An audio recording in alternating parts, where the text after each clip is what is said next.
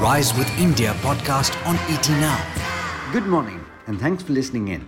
Happy Friday to you. This is the daily morning update from ET Now and I'm Alex Matthew. Today is the 30th of July.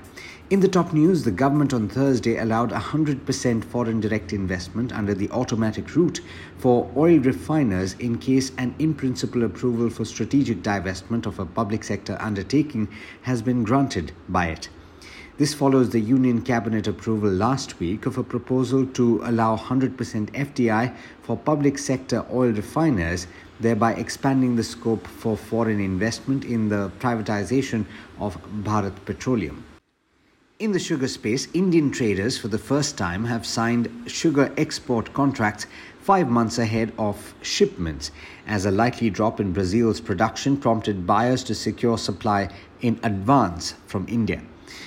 Sugar production in Brazil, which is the world's biggest producer and exporter, is likely to drop due to a drought and frost that has damaged the sugarcane crop.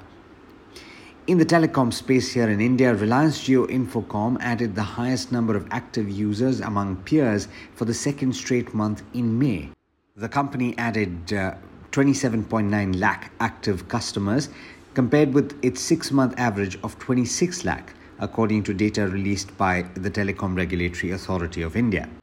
Bharti Airtel, meanwhile, after adding active subscribers for 9 straight months, lost as many as 56.5 lakh such users in May.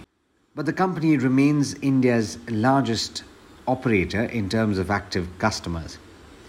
More than 100,000 income tax returns are being filed on the new income tax portal every day since the 24th of July, with the number rising to 1.5 lakh on Tuesday and Wednesday, according to the tax department.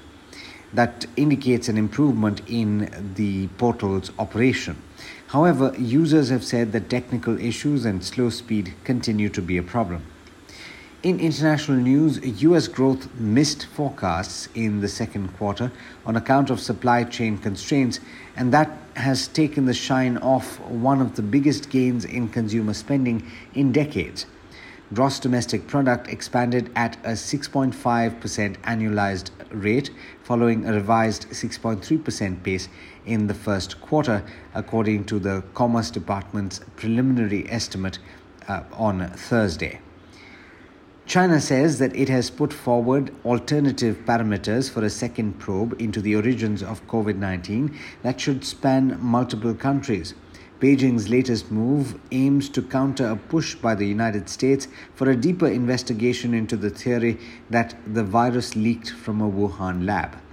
Meanwhile, China's ambassador to the WTO, Li Chenggang, said that there was scope for Beijing to work with the US, the European Union and other Western nations on an agreement aimed at curbing the practices at the heart of the still simmering US-China trade conflict.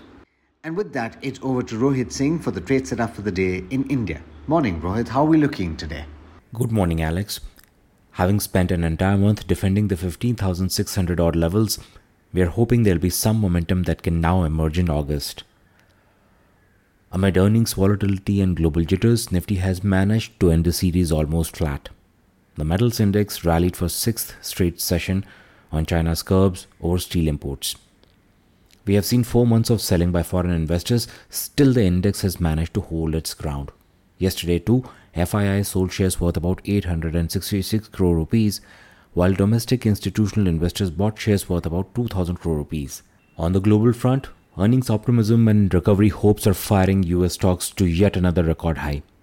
Second quarter US GDP numbers rose by 6.5%, while jobless claims were back on a lower trajectory. Let's tell you about the active stocks this morning. Tech Mahindra's Q1 PAT has risen by 25% quarter on quarter to over 1,300 crore rupees. TVS Motor reported a 82% sequential decline in profits even as the financials improved year on year. Deepak Nitrite has clocked a solid show and healthy margins led by growth in phenolics. JSW Steel has plans to raise about $200 to $300 million via offshore loans. At the annual shareholder meet, Uday Kotak said that the bank will not shy away from taking bolder bets and the time is right to experiment more. Tata Tele has partnered with Zoom for unified communication solutions. Key results to watch out today are Sun Pharma, Britannia, UPL and IOC. To recap, as we are entering the new series with a similar market setup, let's see if August takes markets past the 16,000 hurdle or not. That's all from my end. Thank you for listening in. It's back to you, Alex. Thanks, Rohit. And as always, thank you all for listening in. Also, happy Friday to you. Have a lovely weekend. We'll be back on Monday to tell you everything that you need to know at the start of the new week. In the meanwhile, tune in to ET Now for everything that you need to know in the world of business, markets, and, well, everything else. This is Alex Matthews signing off. Have a great weekend. The Rise with India podcast on ET Now.